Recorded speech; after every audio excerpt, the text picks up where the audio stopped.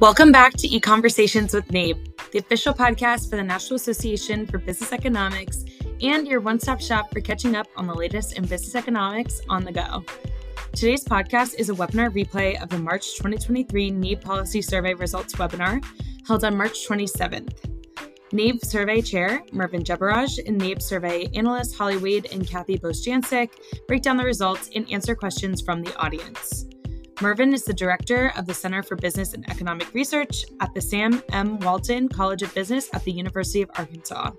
Holly is the executive director at the NFIB Research Center, and Kathy is the chief economist and senior vice president at Nationwide. Mervyn, take it away.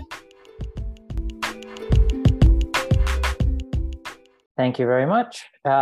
It's good to join all of you here, and thank you for joining me here today, Holly and Kathy. We also had Kathleen Navin, Sam Cater, Michelle Robinson, Jan Haugreff join us in developing this survey and analyzing the results of the survey, and Ken Simonson, Melissa Golding, and a few others at NABE that helped us analyze these responses as well. So I know a lot of you joining us here today are NABE members. We had about 217 of you respond to this survey. So thank you very much for taking the time to respond to this survey.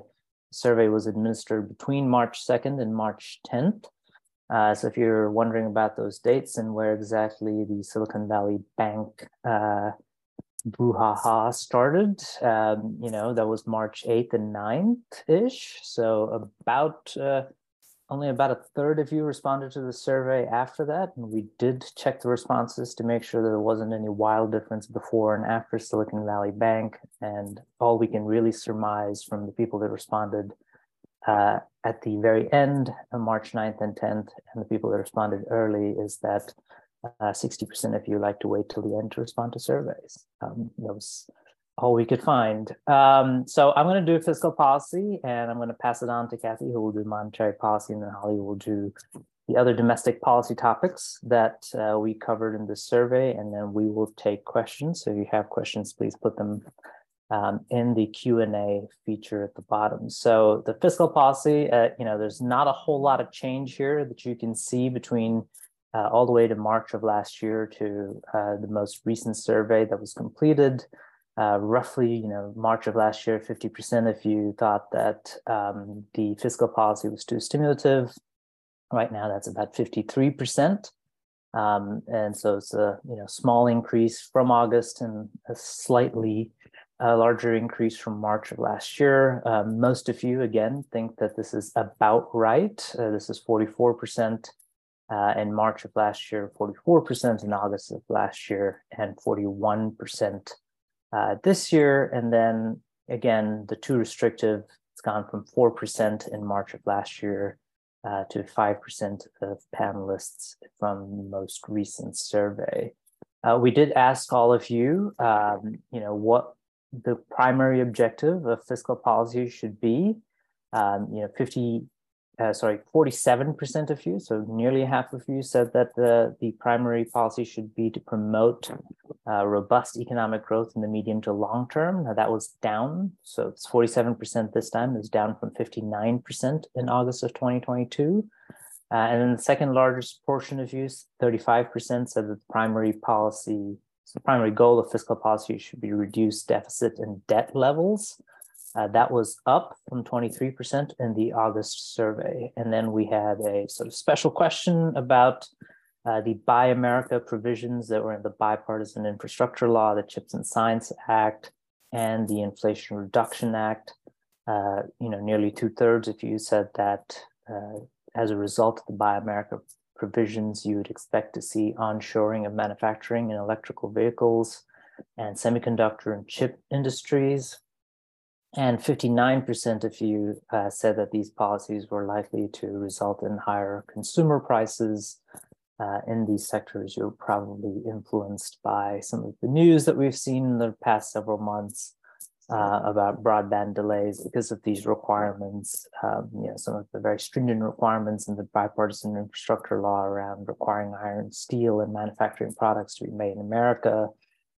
Delays in solar production as well because of some of these requirements. So those were the questions within the fiscal policy section. I'm going to pass it on to Kathy, who's going to talk about some of the actual differences in opinions that you guys had in the monetary policy section. Thank you, Mervyn, and happy to speak to everyone today. So if we look at the question was asked, do you consider monetary policy to be too stimulative, about right, or too restrictive? 26% in the latest survey viewed the stance as too stimulative. So that was a decline from 44% that we saw in August, and a large decline from a year ago, not surprisingly, where 77% thought policy was too stimulative. And then similarly, when asked, is policy about, the answer about just right, nearly 6 of 10 panelists viewed policy as being just right. That was up from 46% in August, and just 22% a year ago.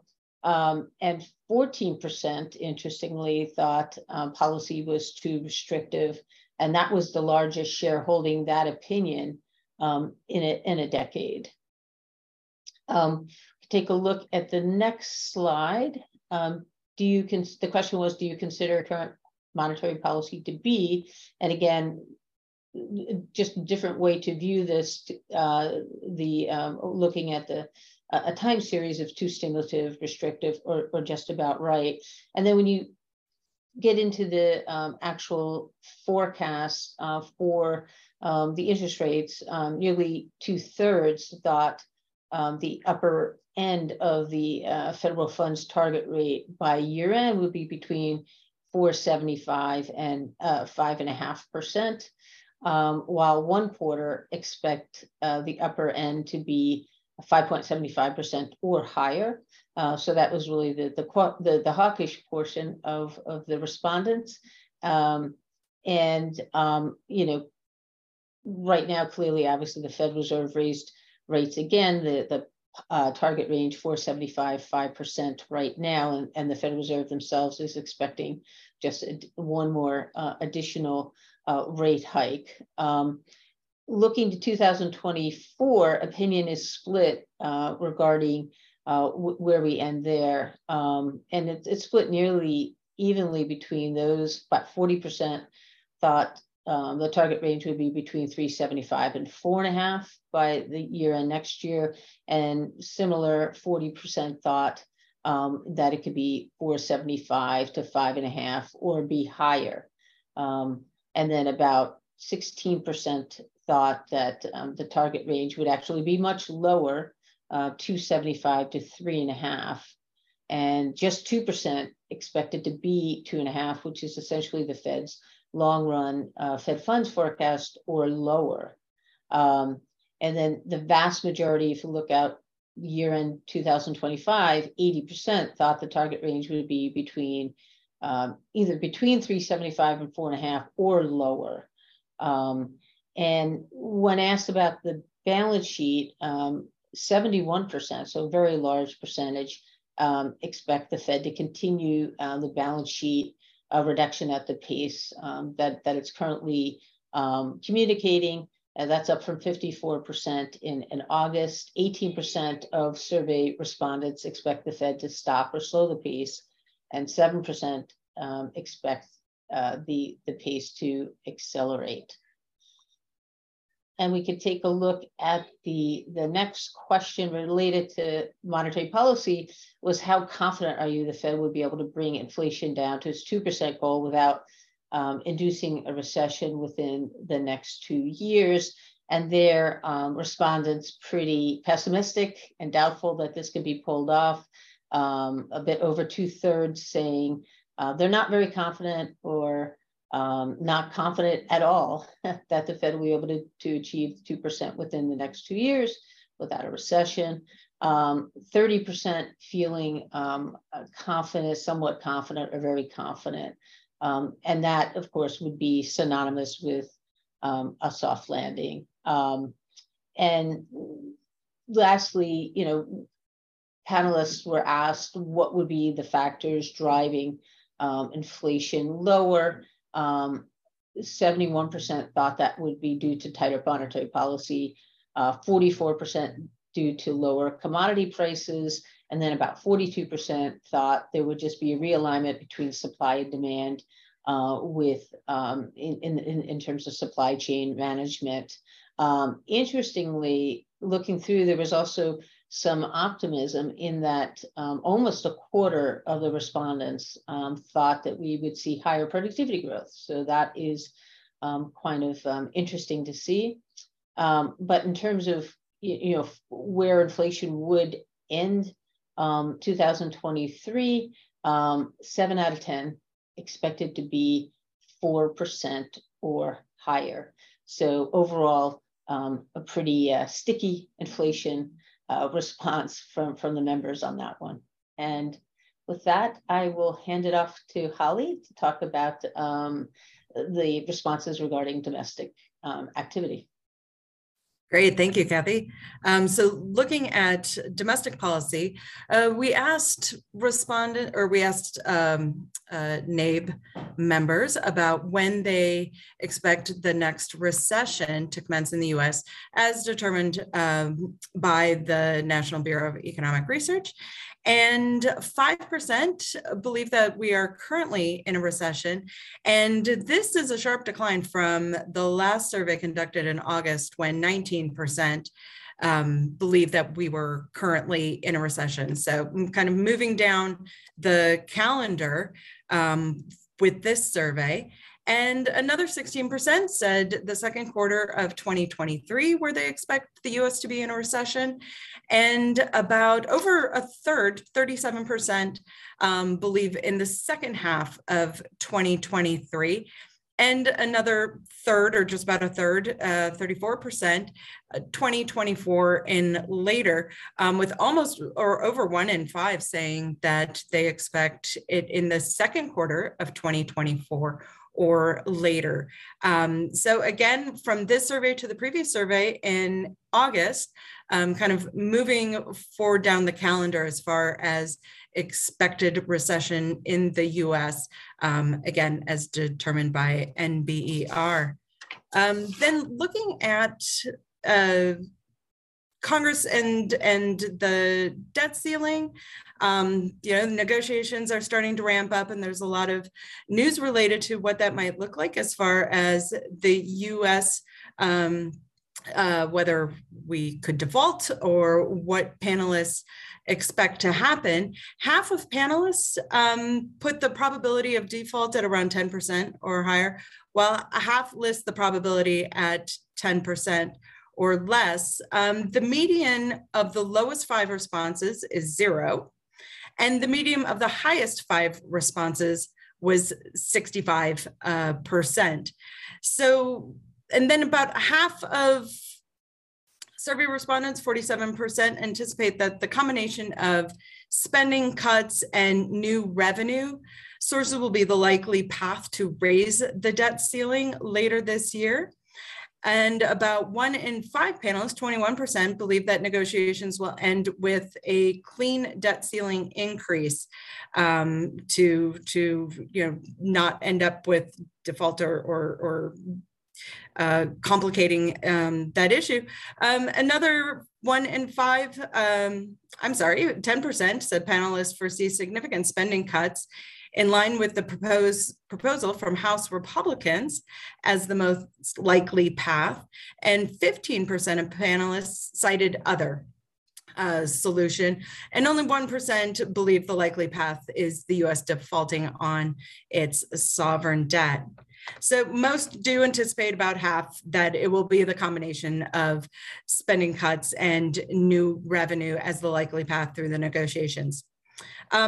When asked about policy related to China, 3/4, 74% of survey respondents stated that tightening controls on US exports to China of sensitive high-tech technology goods is a step worth taking in the trade relationship with China. Another 35% believe the US should maintain existing tariffs on imports of Chinese goods, and a bit over a quarter, 27%, are in favor of restrictions of outbound US investments in China. In contrast, 29% of respondents supported reducing or eliminating existing tariffs on imports from China. And then lastly, among those important policy issues of current Congress, we asked survey respondents or participants to rank what is most important to them as far as public policy. And immigration came out on top, followed by fiscal policy and then climate. And those were the top three policy issues of importance.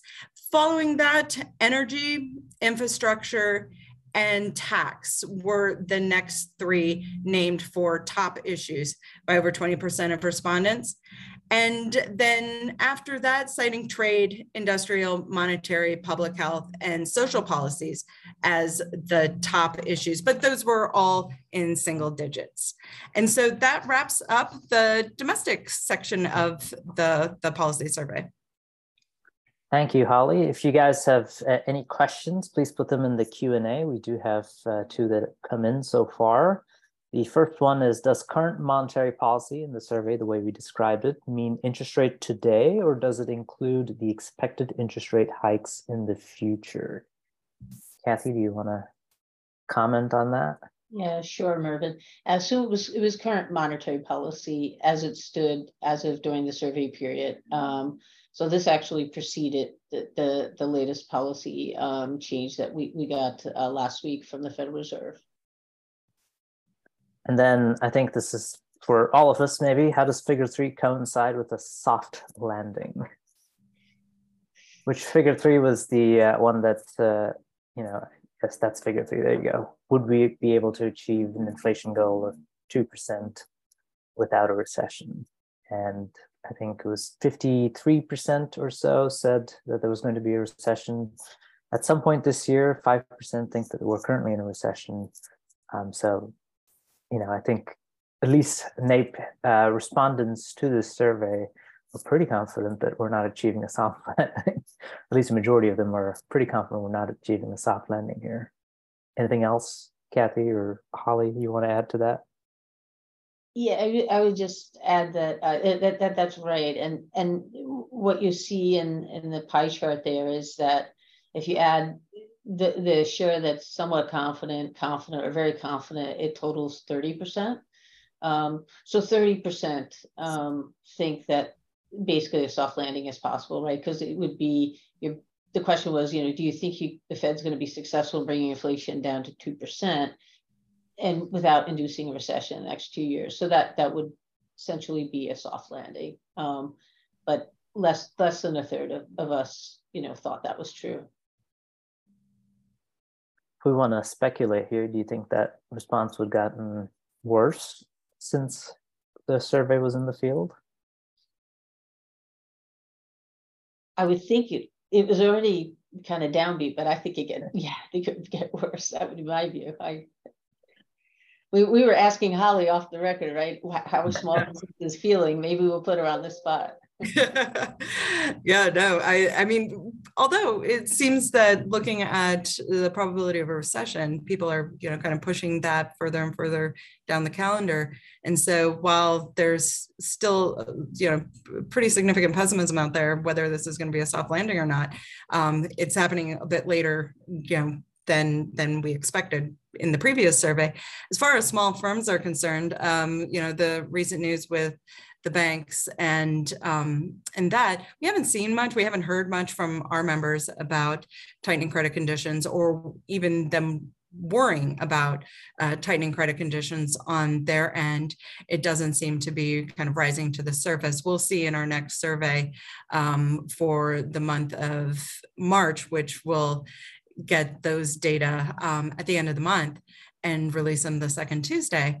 But there's still, from before and from what we've heard this month, just anecdotally, the tight labor market and inflation pressures and even a lot of supply chain issues are still pretty relevant for the small business sector. But, thankfully, banking has not risen to the top. They don't need another problem in those challenges that they're facing in operating their business.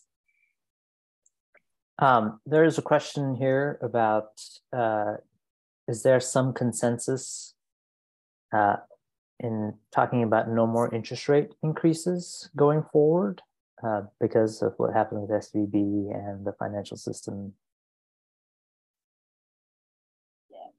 Yeah, I'm happy to take a stab at that first.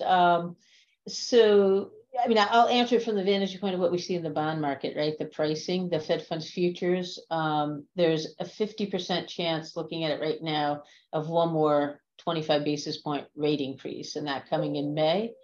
And thereafter, the market starts to price in odds of rate cuts. A rate cut is fully priced in by July, and the market's saying by January of next year, or let's say by year end, you're looking at a Fed funds rate around 420, right? And that's down quite meaningfully from where we are today. So not quite 100 basis points, but approaching that. So pretty aggressive. So either market, I mean, it's always hard to slice and dice what investors are saying. It could be that on one hand, you've got very pessimistic people thinking the banking crisis is not contained. So they're pricing in very, very aggressive rate cuts, maybe, double what we see here.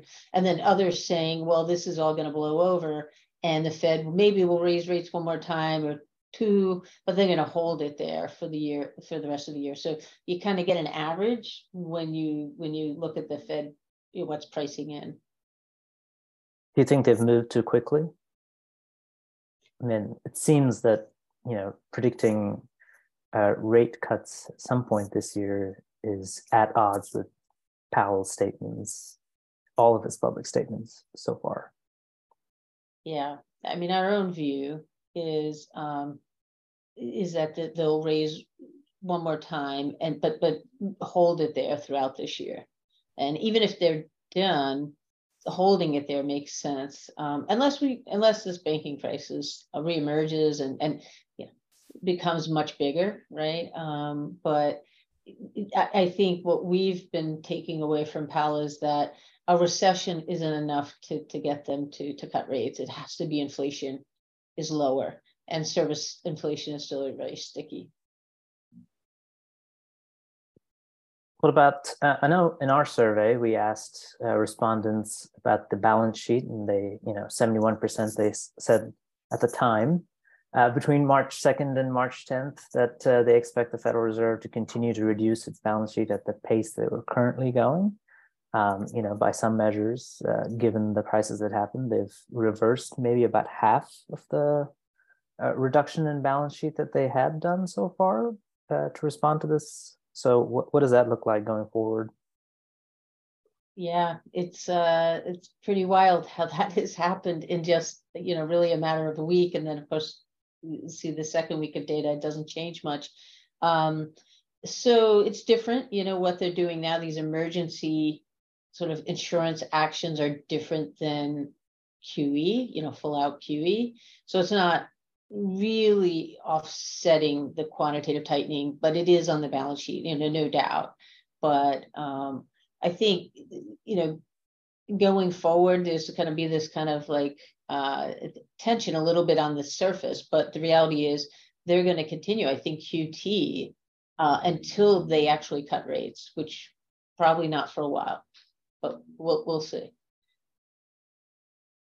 Holly, what are the top concerns of small business owners today? Right now, it's all about the labor market and inflation and dealing with having to increase costs and remaining competitive, not knowing how much they should increase costs and whether they'll be able to sustain that if, the economy does start shifting a bit and impacting their business. It's managing all of these challenges. The small business owner has to make all these very difficult decisions themselves, and increasing compensation to recruit and retain their current employees and to fill their open positions. So it's a lot for them to manage and still think through what it might look like in the next 6 months to a year, whether those are, short-term decisions that will have longer-term impacts, because it's one of those, you increase compensation and it's hard to take those decisions back down the line if you can't afford them. So those are the big challenges. As far as increased interest rates, many of them are telling us not the challenges of having to absorb those cost increases on the financing side, but their customers, if they're selling goods and products that are typically financed, that they're seeing a slow up of consumers or customers coming in their store buying those goods. And so that's a lot of the kind of feedback that we're hearing from small firms is more on the consumer side of things versus their financing. There was one more question about whether we should include SVB and the banking crisis in the next survey. So the next survey will be in August. We try to be as current as possible. Fingers crossed that we won't be dealing with the banking crisis in August, but if we are, we certainly will add that as a question. So if you guys have any suggestions for questions, there was a place for you guys to put that in while you filled in the survey. You can obviously contact any of the survey panel members as well to send suggestions for questions. We're happy to take them. And with that, I think we will wrap up our webinar for today. Thank you for joining us. We look forward to seeing a lot of you in DC tomorrow. Actually, I just remembered. There we go.